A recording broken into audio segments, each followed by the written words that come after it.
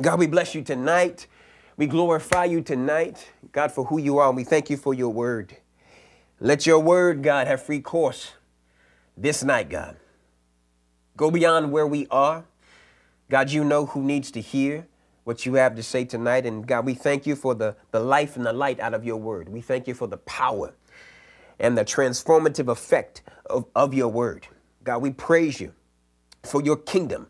And God, we thank you that your kingdom come and your will be done, God. God, we praise you for strongholds being broken tonight, mental strongholds being broken tonight, God. That which would try to hold us back and pull us back from what you intended. God, we thank you for the supernatural intervention of you, God, in every area of our lives, but especially our minds. God, we magnify you right now for God causing your face to shine upon us, being gracious to us, God. God, we praise you right now for your finished work, the finished work of Jesus Christ, God. And we thank you for the authority that we walk in this day, Father. We bless you that God, hearts will be transformed, minds will be changed. God, we thank you that new pathways will be charted, that new courses, God, will be seen, God, because you've already predestined and designed and laid out the paths that we should take, God. And those paths lead to a good and great and glorious destination. So, God, we magnify you for even redirecting purpose, God, where one may have been going one way, cause them to make a turn, God, and go in the right way, in the right direction, Father. We glorify you right now for all the word that has been released, all the word that has been put forth, spoken forth, prayed forth, decreed and declared and released. Because we stand on the shoulders tonight of those who have gone before us, those who have laid the groundwork, and those who continue to build upon that work, God. We thank you right now that all of heaven is backing us up tonight, that God watch over your word to perform it. And we thank you and we believe to see, God, your goodness here in the land of the living. In Jesus' name, amen. Hallelujah. I didn't introduce myself. My name is Pastor Gabriel Dudley, and I'm one of the pastors here at Abounding Grace. And on behalf of our pastor, Pastor Walt, and Pastor Paige, and our overseers, as well as my wife, we welcome you tonight, this evening. Pastor Walt's been teaching on Occupy Till I Come. And that had everything to do with doing business.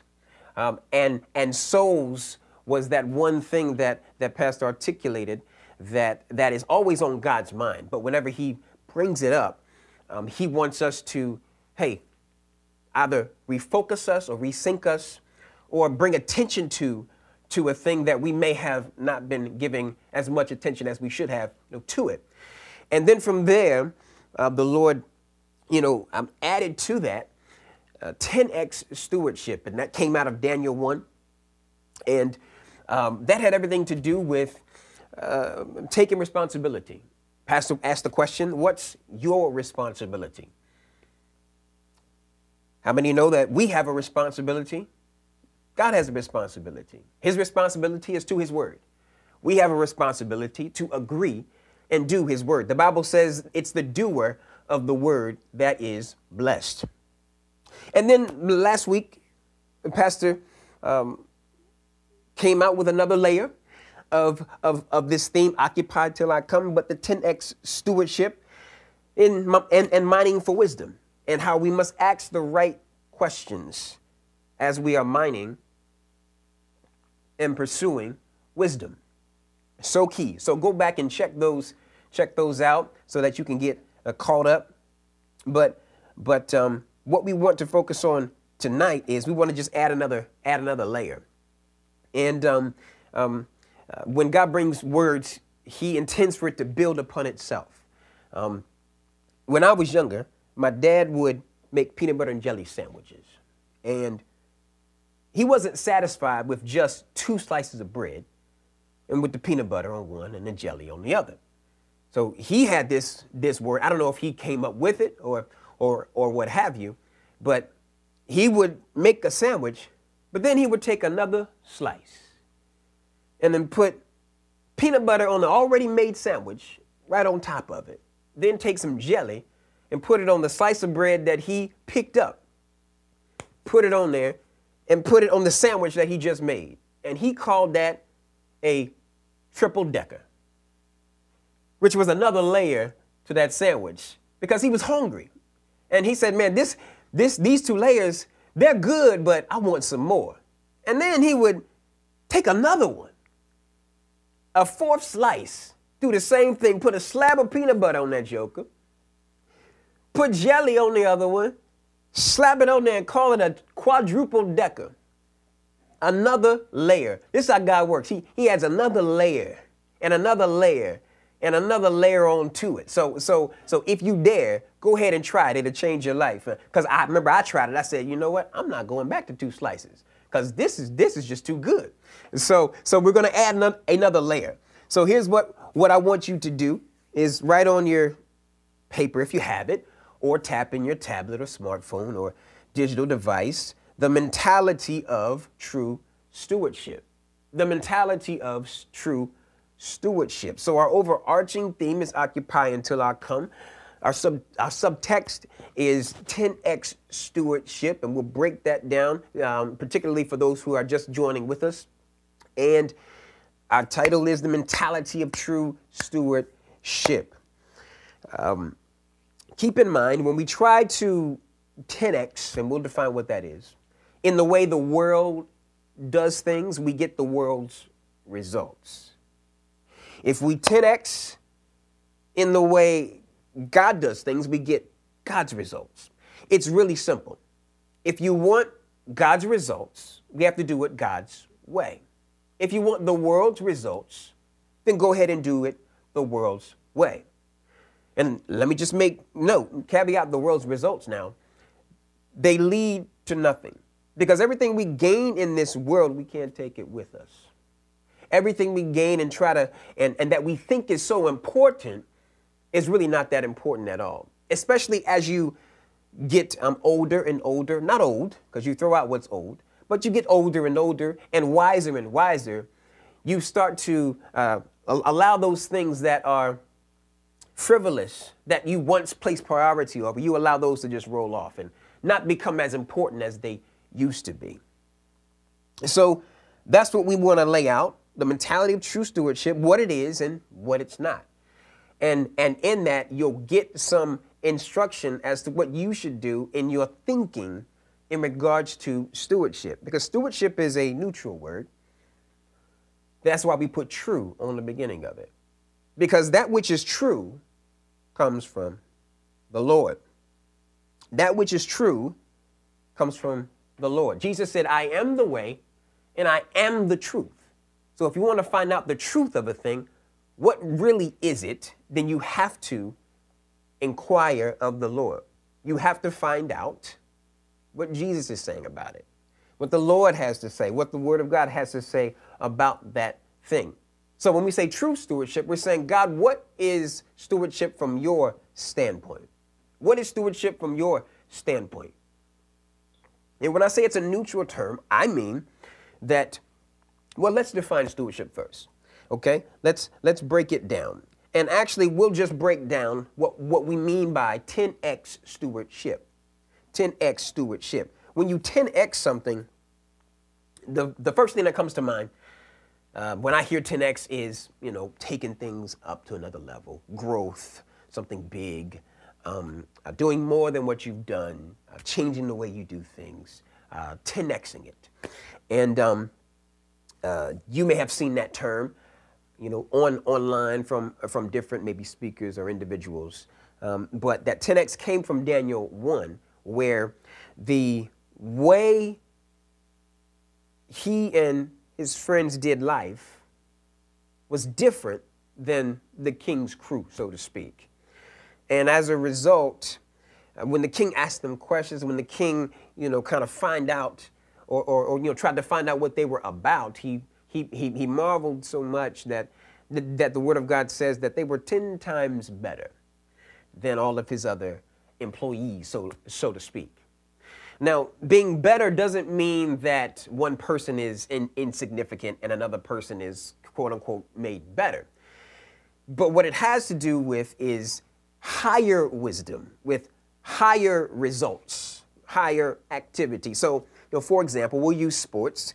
You can have someone, and we'll use basketball for an example. You can have someone who shoots free throws at 90% success rate. So they make 9 out of 10 free throws. And then you can have someone who makes 40% of the time free throws, 4 out of 10. In the work or the results, the one who shoots 90 is better than the one who shoots 40. Not as a person better, but the output is better. That's just the reality of it. And as you can see, the number is higher. So everything God does is higher. And God is definitely more than a 10x, but this just kind of gives an example of how much of a difference, keyword difference, the things of God are versus the things of the world. So 10x is a distinct difference. You got to know that. 10x is a distinct difference. In other words, $10 and $100 is very, very, very different. So $10 and $15 is a difference, but it's still kind of close. $10 versus $100 is a distinct difference. $10,000 versus $100,000 is a distinct difference. God has called us to be a distinct difference, to leave a distinct, differing mark, to make distinct impact. So much so that it's very clear that this is not that, and that is not this. That is that's how far the difference is between the things of God and the things of this world, the fallen things, the things of the enemy. It's a wide gap, a 10x gap, a distinct difference, because contrary to popular opinion, the enemy is not omnipotent. The enemy is not omnipresent. The enemy can't do everything God can. He tries to mirror what God does or mimic what God does, but there is no comparison.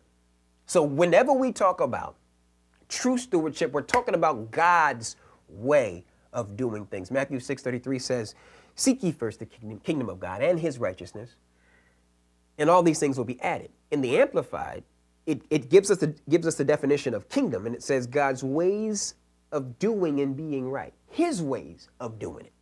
So our aim tonight is to remind ourselves of his ways of walking out this thing we call stewardship. So 10x, remember this, that it's not about going to another level, but it's about going to a higher level.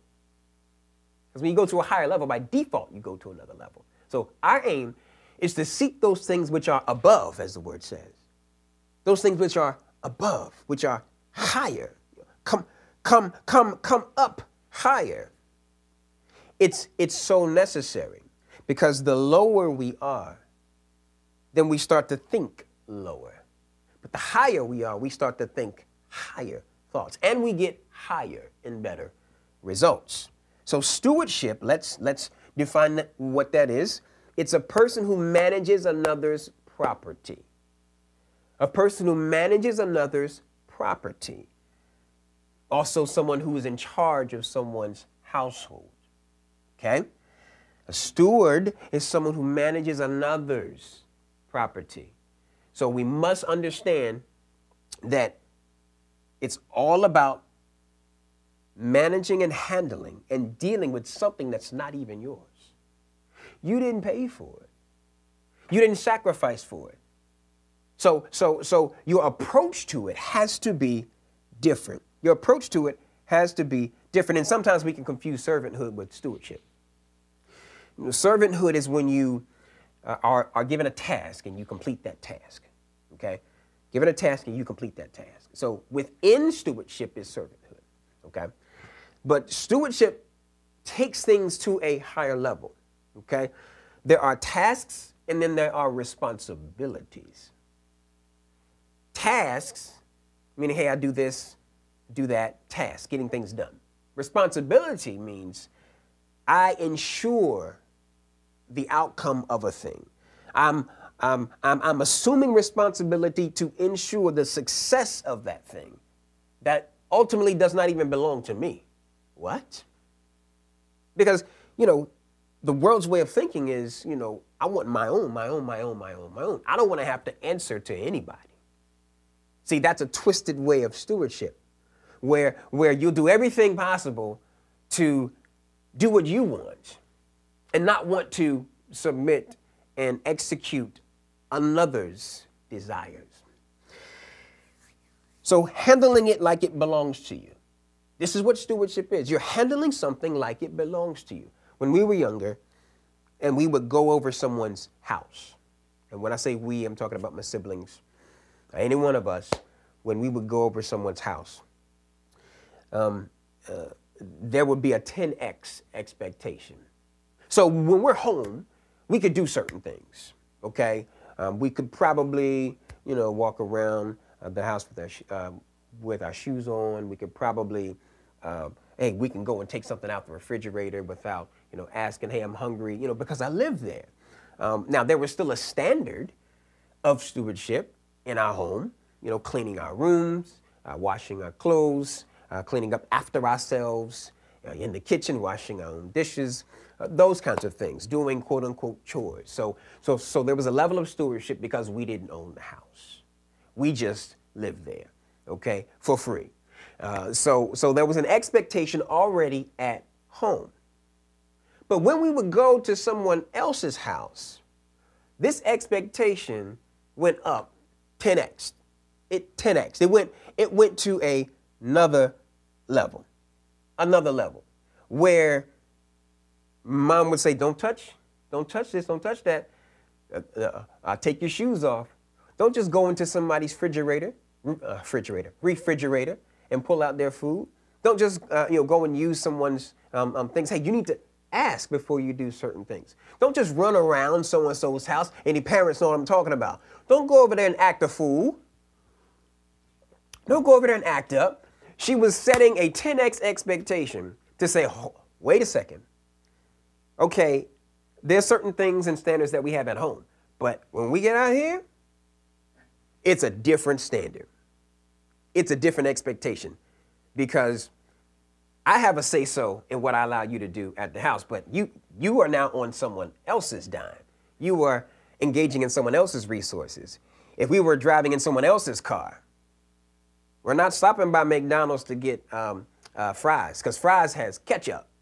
And anybody who knows fries and has eaten fries, ketchup gets places. We wouldn't drink red juice and certain things. There was a higher level of stewardship that was expected of us because we were now in and around something that was not ours.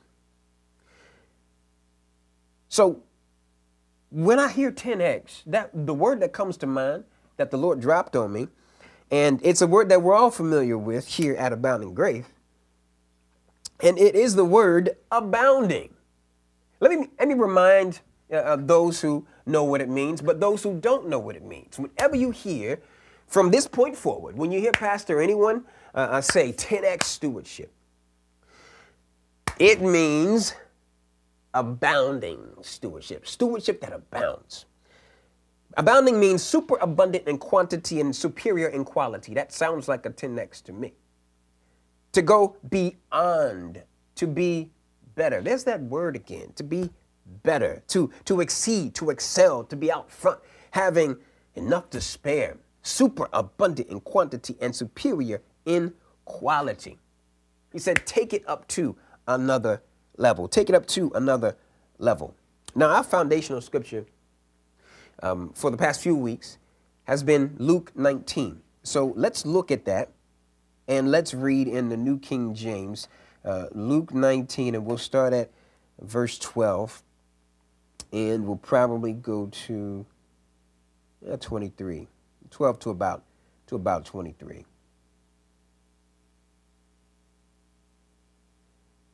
Because this particular parable paints the picture of stewardship that you and I should extract revelation from.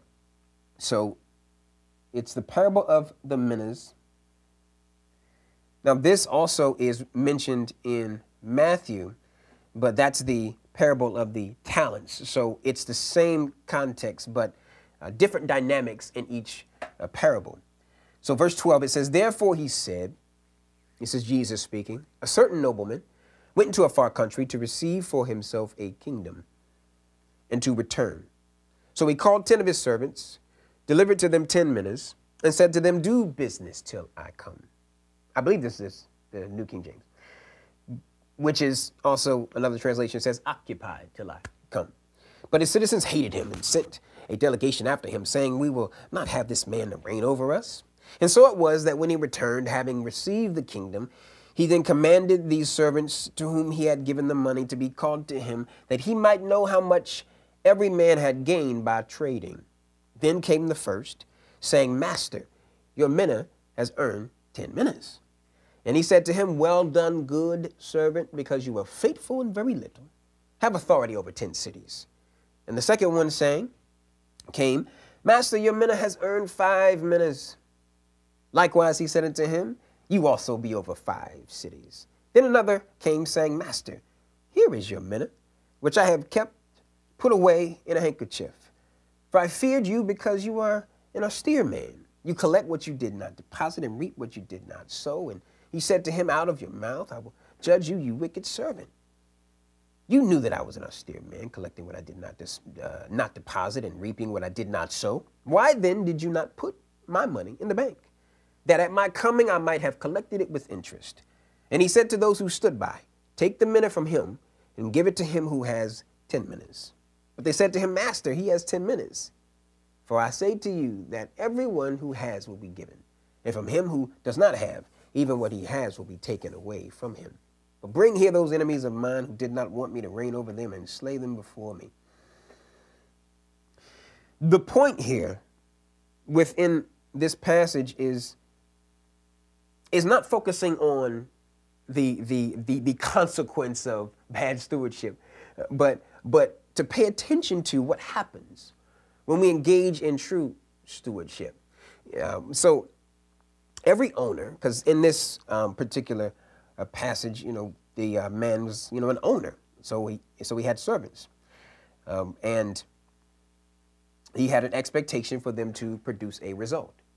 So let me use the example of sports again. So when an owner drafts a player or trades for a player, they have an expectation for that player to add to the success of the team and not take away from the success of the team. There's not an owner in the sportsdom world that will bring in a player in order to bring the team down, to bring the team low. The expectation every time when an owner, because remember, our life is not our own. See, we stand on God's property. He created all, he owns all. The aim of every owner, whenever they put someone into the organization, put someone on the team, aim of every coach, everyone who has an oversight of responsibility, because they themselves are stewards, they're expecting the player to be a good steward themselves, because it's not their team. It's the owner's team. It's not their team to coach. It's the coach's team to coach. But it's the player's job to play and be a good steward because they were chosen to play. And nowadays, you can get, let's just say the big four, maybe in NHL, MLB, NFL, NBA. You can be compensated very well when you engage in good stewardship by being on the team. In other words, if you're adding to the success and causing it to multiply, the more money you get. See, here's how it works. If a team gets to the playoffs, there's a bonus check. If a player makes an all-star team, that's another contractual increase there. Makes an all-NBA team, and I'm referencing basketball here. There's another kind of increase there. And what happens is the whole team benefits.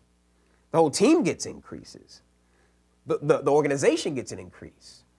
The whole borough where that team resides, the whole city gets an increase. You see this domino effect because of good stewardship. But what I wanted to make a point of is that the owner has an expectation that the players add to what's going on and not take away from it. Anybody want to be a part of a team that everybody is on the team adding to it? We've all been on teams where there was either one or more than one that were bringing the team down because they lacked a mindset of true stewardship. So let's unpack that. So when we say mindset,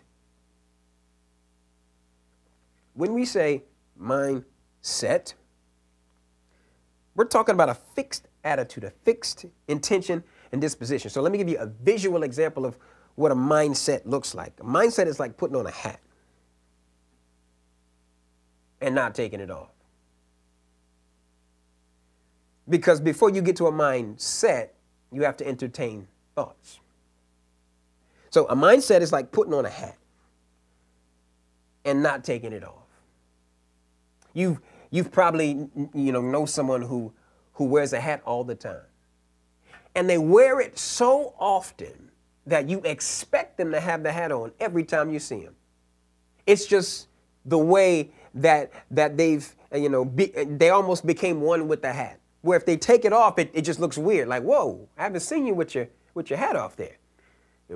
And so that came by continuously having it on every day, wherever they go, all the time, keeping the hat on. And when you keep it on, when you ensure that it's on all the time, it becomes fixed to your style, fixed to your personality. The same goes with thoughts. Thoughts become mindsets when they're meditated on day in, day out, consistency over time. Mindsets don't just happen just like that.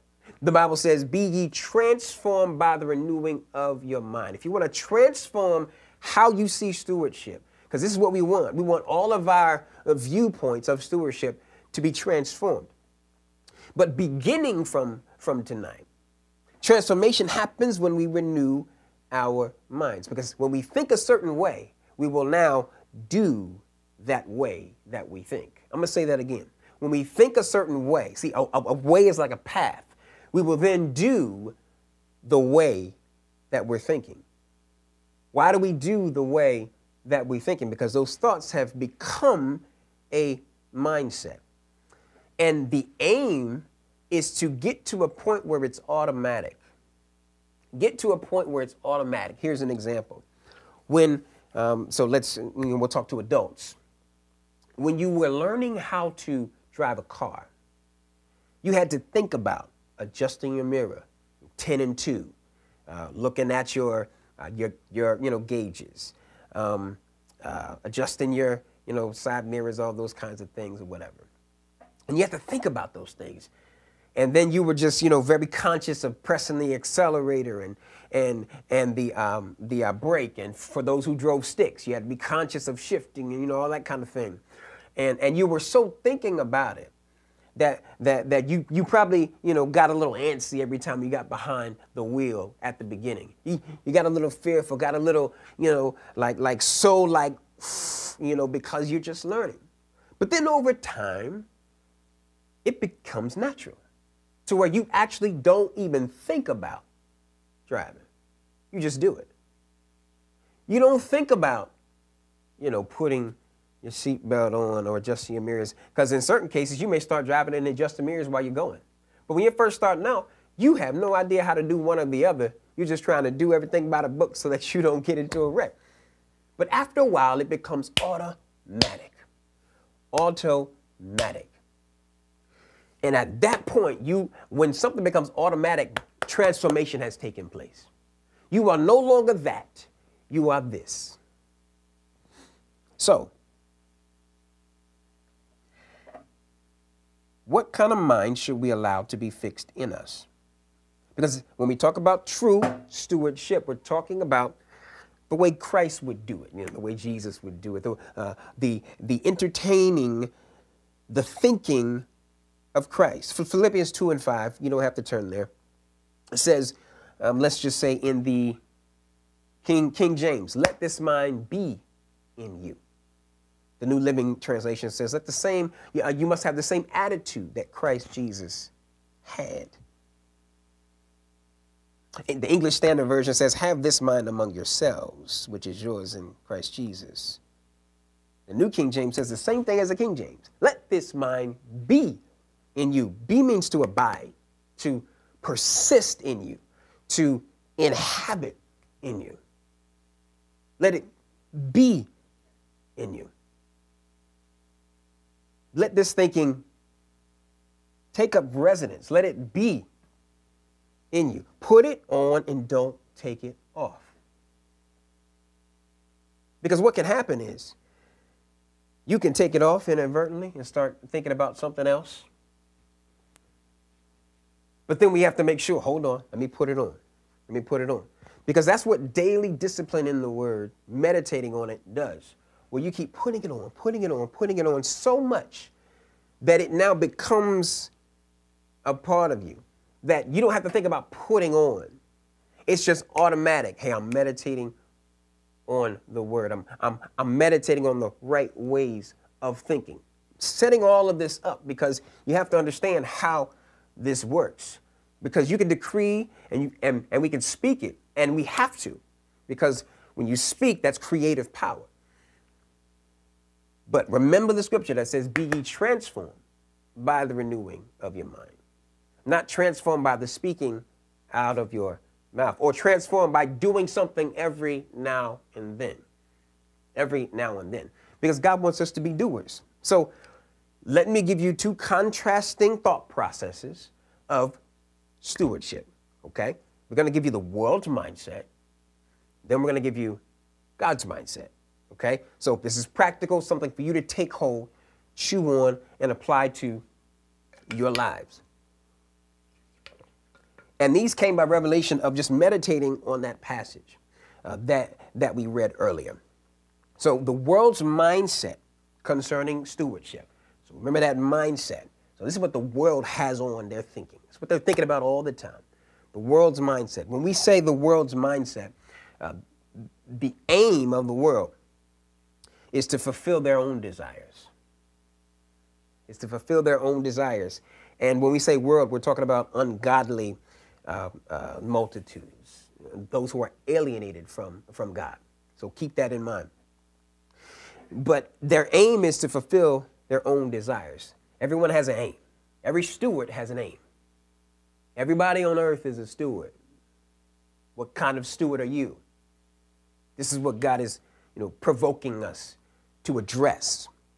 So, number one of the world's mindset, which the aim is to fulfill their own desires, they pay attention to quantity only.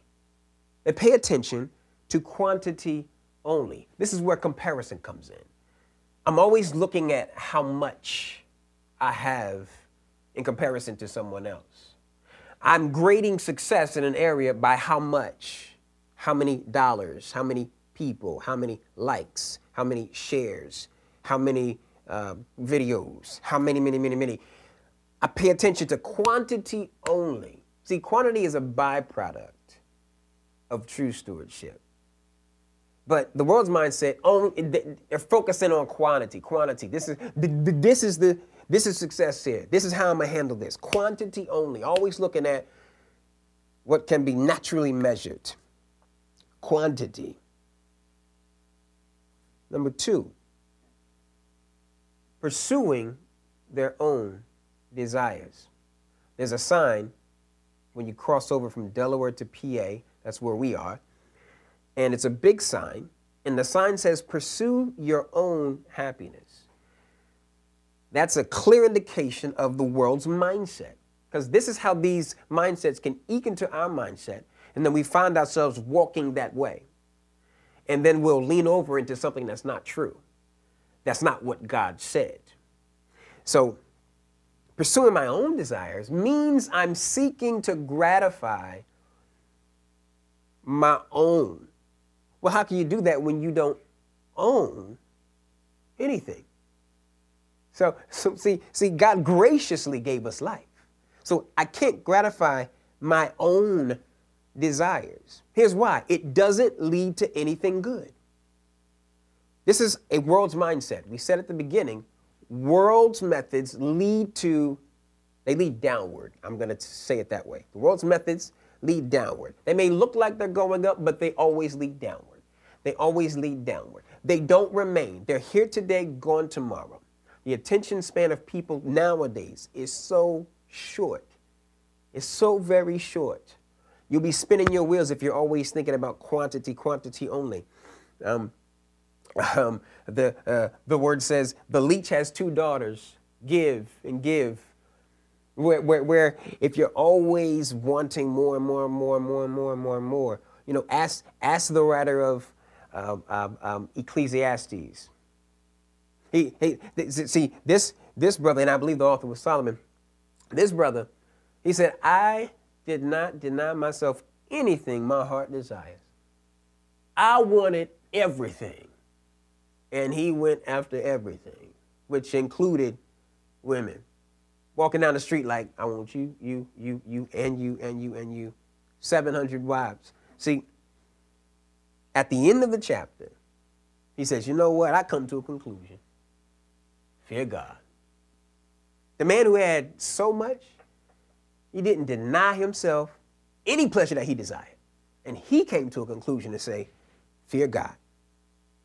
But yet the world wants you to pursue your own desires because you created you. You made you. You are here because you gave birth to yourself. So pursue your own desires because you are your creator. Pursue your own truth.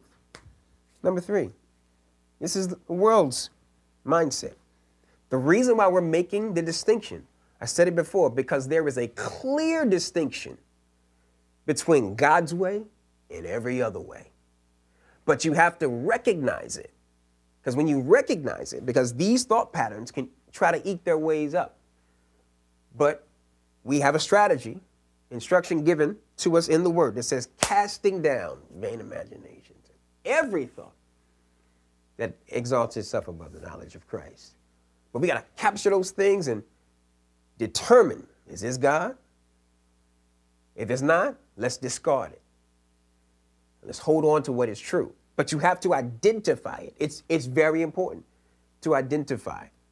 That way you can be extremely aware. Bam, bam, bam. The only way a batter can hit a strike is that they know what a ball looks like, if I could say it like that. The only way a batter can hit a ball going at 90 miles an hour is that they've cultivated the ability to look at it and know when that's not the right pitch, so they won't swing at it. That's the way thoughts come. And you have a choice. You can swing at it or just let it pass. Let it pass. But a thought from God, oh, you want to swing at that joker. Because when you take a thought from God, you hitting home runs all day. All day. In due season, you will reap. Number 4. Did I say number 3? Yeah. So number 3. World's mindset will put another down to prop themselves up. We're talking about stewardship in the world's mindset. Put another down to prop themselves up. Put another down to prop themselves up. Each and every one of us have been in places and positions in certain things in certain walks of life. Let me just be honest with you. You didn't put you there. Somebody else chose you to be there. In every walk of life, someone chose you to be there. God chose for you to be birthed into this world. The job you have, someone selected you for it. If you played Little League, there was somebody who chose you to be on Little League. If you put something out and somebody watches it, they chose to watch it. But the world's mindset says, well, by any means necessary, so I need to put people down, particularly those I don't like. I'm not putting people down that I like. I'm going to put people down I don't like to prop myself up. They're looking to promote themselves. Let me give you the contrast to this here. The Bible says promotion comes from the Lord. See, when God promotes, it's so much better than you promoting yourself. But the world wants you to put another down so you can prop yourself up.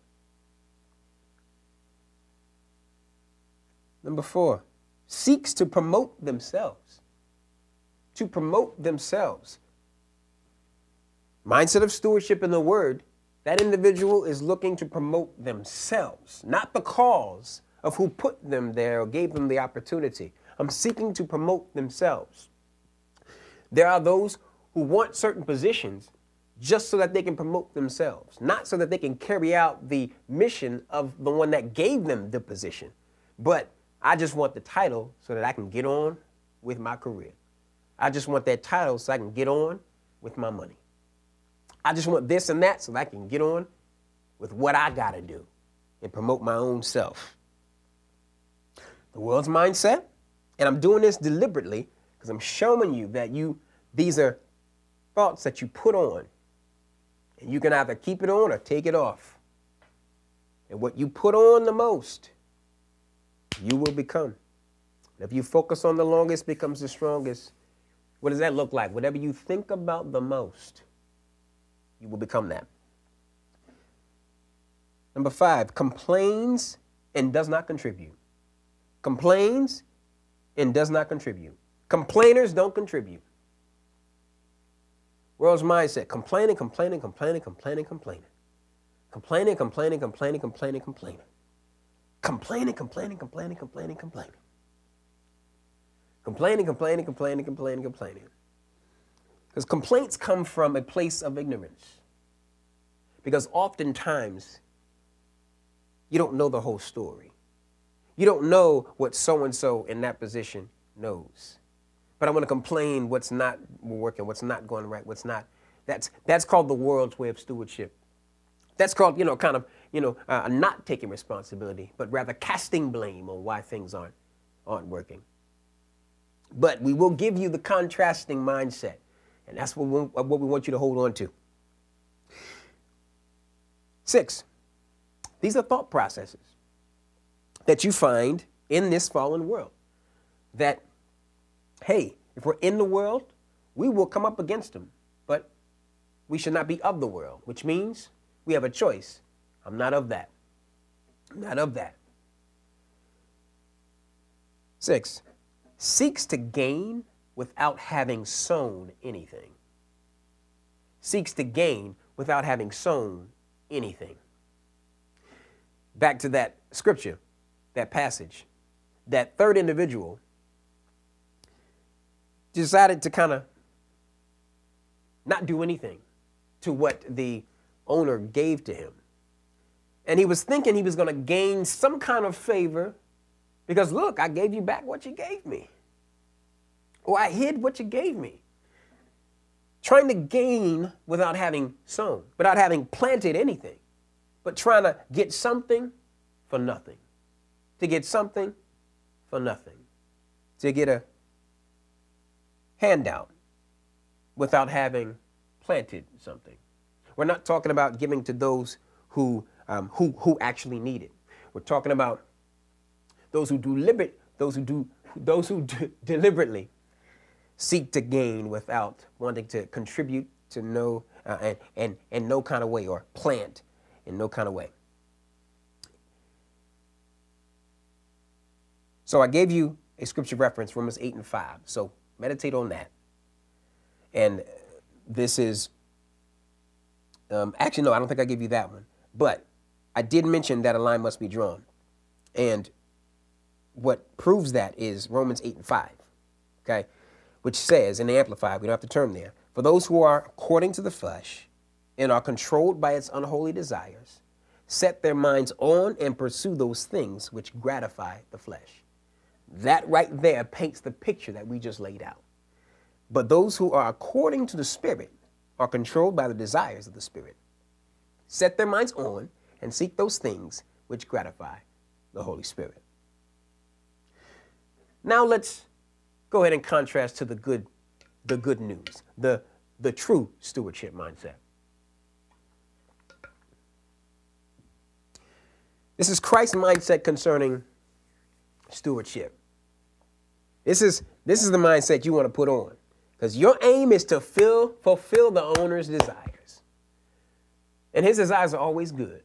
His plans for us are always good, to give us a future and an expected end. His plans for us are not to go down. He's not expecting us to bring the team down. He's expecting us to elevate the team. And he gives us what we call a supernatural advantage. He graces us to do what we can't do in our own natural ability. Number one, a true steward knows that what they have has been graciously given. This is what you want to think like. This is what you want to entertain in your thinking. That what you have has been graciously given, whatever you have. Because we can think about the quantity and the size of my car, the size of my house, how much money I have. No. Because listen, how God set this thing up, he takes that which is small and he multiplies it. He takes that which is little and he can make it big. He takes that which is weak and makes it strong. So in the kingdom of God, there is no small. There are no dead ends, which means wherever you are right now, that can change. That can 10x. But it starts from this position and this mindset of true stewardship. Know that what you have has been graciously given to you. See, this bears the fruit of gratitude and gratefulness. This bears the fruit of freely I receive, freely I give. See, this causes you to plant good seeds. See, the world's mindset will cause you to plant bad seeds. Bad seeds yield bad fruit. So now I'm going to plant good seeds. In other words, I'm going to take what I have and I'm going to say, God, I thank you. In a place of lack, in a place of plenty, I thank you. Because God, it didn't come from me. That God, you have provided for me everything that pertains to life and godliness. So the least I can do is give it back to you by making sure that I handle this in the best way that I know how, because that gives glory and honor back to him. See, the revelation that you pull out of that passage that we read was the revelation of faithfulness. And it mentioned it. He who is faithful in little will be faithful in much. Jesus wasn't mentioning the concept of quantity. It has nothing to do with quantity. It has everything to do with faithfulness. Everything to do with being faithful with what you have. It doesn't matter if you have $10. God will look at the one who handles the $10 with faithfulness and with care and say, that's what I'm looking for, as opposed to someone who can just make money by the pounds, and they're just kind of frivolously, spending, doing whatever they want with it. He said, no, I'm looking for faithfulness, because what they have has been graciously given. Number two, true stewardship is concerned about what the owner desires. This bears the fruit of humility. Bears the fruit of humility. No one likes to be around someone who's prideful. No one likes to be around someone who takes all the credit, who is tooting their own horn, who is only concerned about their own desires. But true stewards are concerned about the owner's desires. How can I fulfill your mission? I thank you for the opportunity. How can I work for your cause? Because we work in his vineyard. God, we thank you for life. God, I thank you for healing me. God, I thank you for providing for me. Because this is why we have to remember what God does. Because out of that place of thankfulness and thanksgiving, we do. Not because God, God's a hard taskmaster and is cracking a whip, but no, I willingly serve. I willingly want to turn around and as a glory and honor to you, God. God, what would you have me to do with these resources? How would you have me to govern my time? How would you have me to govern my relationships? How would you have me to steward my children and steward my car, my home, my house, everything that I have? Because I'm so grateful and thankful. And I recognize your desires for me are for good, because we are all working for somebody. Even God works for someone, and that's himself. He said, I can't separate myself from my word. He said, I hold myself to my word. Our response is, I hold myself to his word. I hold myself to his desires. Because that keeps you on mission. That keeps you on task. That keeps you on purpose. Because if I'm concerned about the owner's desires, I will be obedient to the owner's desires. Very important. The world, obedience is a word that the world's mindset doesn't want to hear. Obey my leaders. Obey my parents. I want to pursue my own happiness. I'm obeying me. Absolutely. Those mindsets creep in, but God is saying, hey, make sure that this is how you're thinking. This is how you're thinking. What does the owner desire? 4, the true steward is concerned about increasing the owner's value. Increasing the owner's value. God, I want to add to your bottom line. Not my own bottom line. Because the word says, seek first the kingdom of God and his righteousness, and everything else will be added. So he takes care of your bottom line while you're taking care of his bottom line. Hallelujah. And 5, ensures there is interest. In other words, a return on what was given. The true steward looks at what they have, whatever they have, and say, God, this is what I have. But God, there will be a return. I won't look at the quantity. I won't look at how much I have. I will look at the fact that I have, and I will thank you for it. And I will steward this in the best way I know how. Because I'm honoring you in the process. And God, when I honor you, Father, God, you bless that. God will not bless unrighteousness, but he blesses righteousness every time. Every time. And never forget the reward of a true steward. At verse 23 said, his Lord said to him, well done, good and faithful servant.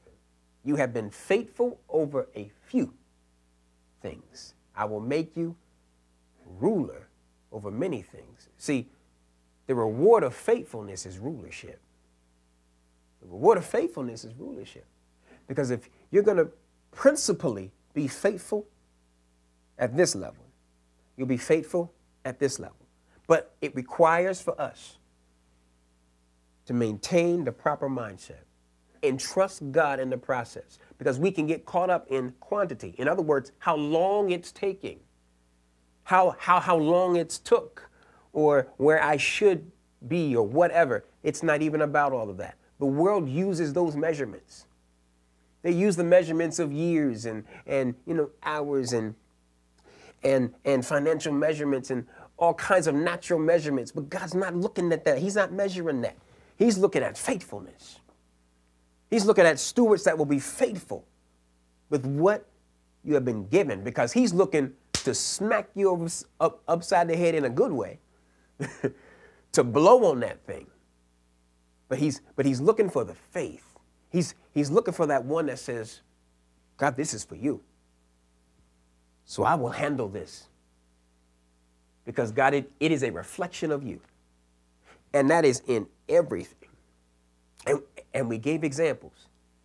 That's in everything. Our relationships, how we handle the jobs that we have. Because the world will tell you, if you don't like your job, you don't like your leadership, you don't have to give 100%. They better be glad I'm here. Got me doing all this work. Shoot, if I left, that's going to saddle you with all this work. You better be glad I'm here. No. God, I'm thankful. God, I'm thankful. Because we have to recognize the influence and the power of the kingdom of God.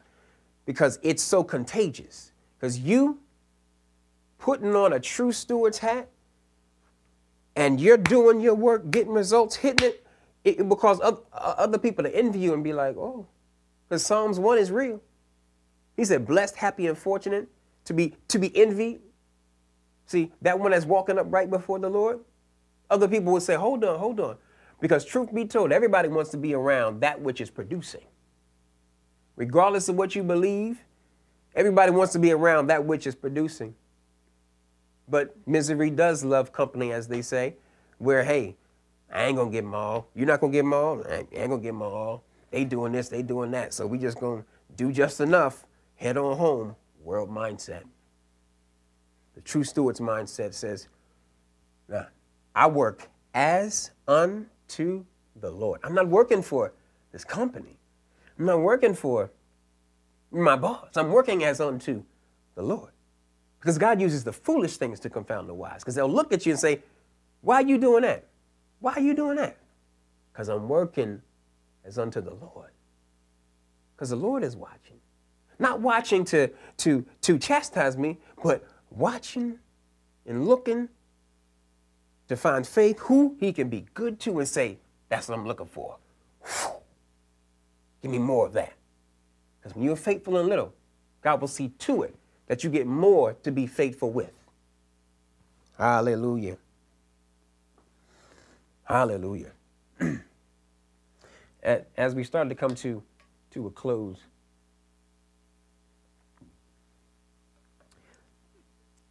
I think it was it was last week. Last week we were at a very momentous occasion, very unique occasion, and I didn't realize it until a certain point of the event.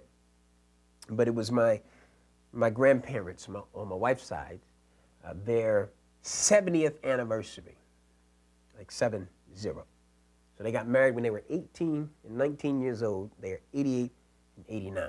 So they've been married for 70 years. And in that room, they were married longer than 98% of the people in the room were alive. And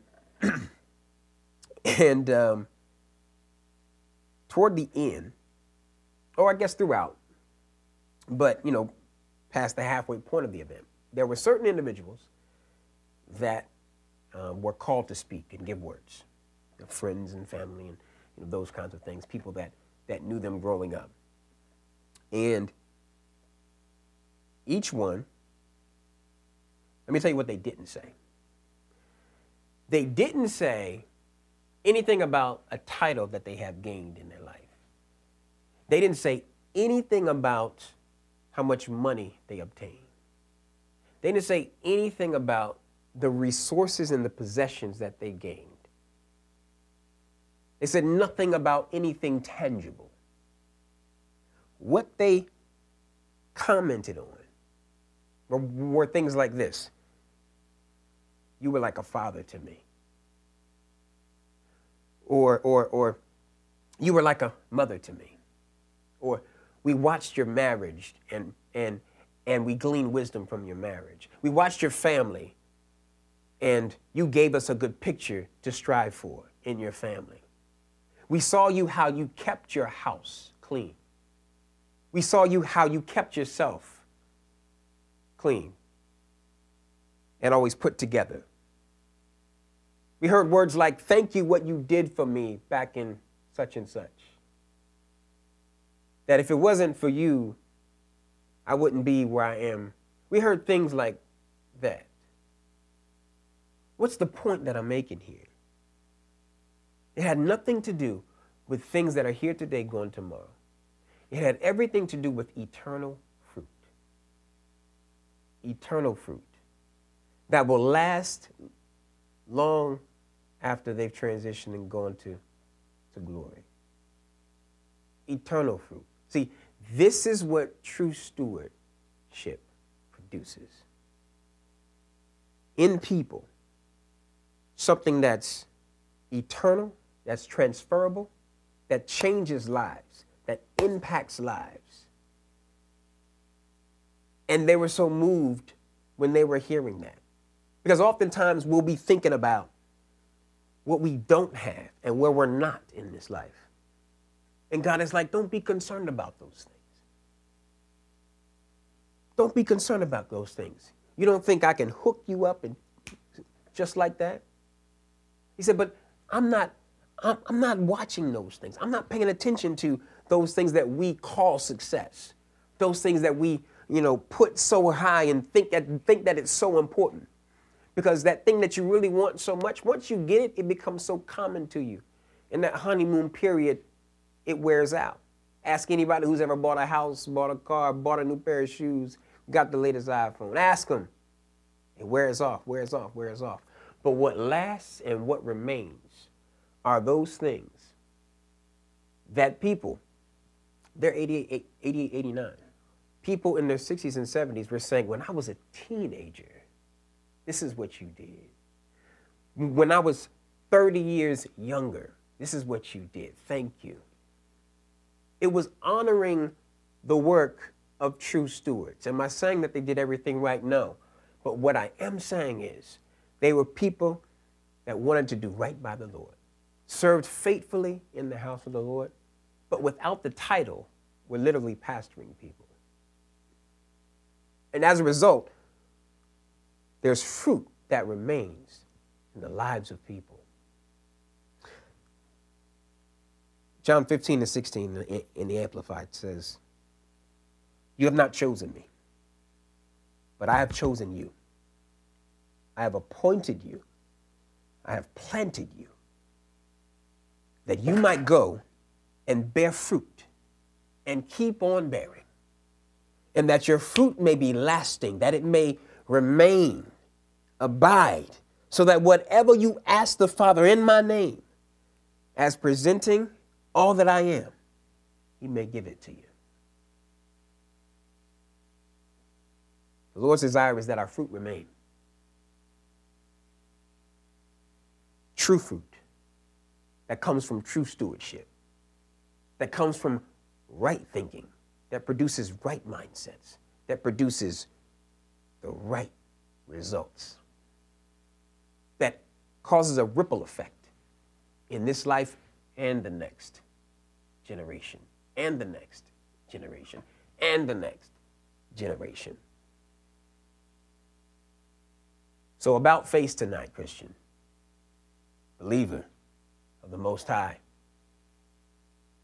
put on the mind of Christ that is concerned about the Father's desires, that is willing to be faithful regardless of what's going on, willing to be faithful that if you are aware of it, what he's called you to do, be faithful and be thankful and do everything as unto the Lord, because you're not working for man. You're working for the Lord. And he always blesses those who work for him. And yet we don't do it because he will bless us. That's a byproduct. I don't have to, do things for my parents because they're going to give stuff to me. They willingly give. Like, it's better to have relationship because you have what they have. It's better to have relationship with the Lord Jesus because now you have what he has. You don't have to seek after the things that the power of God can, quote, give you. He said, no. He said, I'll take care of your field, your house, your family. So you give that to me. That's what a true steward does. Commits it unto the Lord. I take my kids, God, and I give them back to you. My marriage, I give it to you. That's true stewardship. You say, God, how do I do this right? How do I walk this out? When my wife and I were dating, the Lord was sure to remind me that she does not belong to you, because we were on the path to marriage. I believe we may have been engaged at that point. And he's like, remember, when you get married, she doesn't belong to you. She belongs to me. So you give her back to me, and I'll show you how to love her. Very important. In every walk of life. Your children are not yours. You commit them to the Lord, and the Lord will teach you how to raise them right. And he'll deal with their heart. He'll deal with them. But true stewards are concerned about the Lord's desires. God, what do you want for this situation, that situation, that situation? What's my response? And the more we think this way, the more it becomes automatic and a part of our very lives, and it affects everything around us. True stewardship affects everything around you because God is shining a light on that. The Bible says, let your light shine. Let it so shine that men may see the goodness of the Lord and glorify God. That's the necessity of true stewardship, that he ultimately gets the glory. Father, we thank you tonight for your grace. God, we praise you for your heart concerning your people and what we ought to do here in this life. God, we thank you for bringing clarity to those who are wondering or wanting to know, what should I be about? What should I, do? Where do I go from here? God, I pray that God, you stir them up, shift their thinking, shift their perspective to that which goes from working for my own desires, working for my own gratitude, working for the glory of myself, working to gain for my good pleasure, to that of being faithful to you for your good pleasure, to that of being faithful to what you've promised, to that of being faithful to your word, faithful to your cause, knowing that the fruit that comes out of that faithfulness continues from generation to generation. And God, I thank you right now for causing that which seemed difficult to now become easy. Those strongholds of the mind that we decreed and declared that be broken, let them be broken now, God, in Jesus' name. We thank you for a full release, God, a full release, fresh decisions, fresh vision and outlook and perspective. That God, as we do life, that as we go from this place, that God, we do things with a new mindset, that we start on a new path, knowing, God, that as Philippians 2:13 says, it's not in our strength, for it is you, all the while effectually at work in us, energizing and creating in us the power and desire both to will and to work for your good pleasure, satisfaction, and delight. Because it is your goodness that brings men to repentance. For it is not your will that any should perish,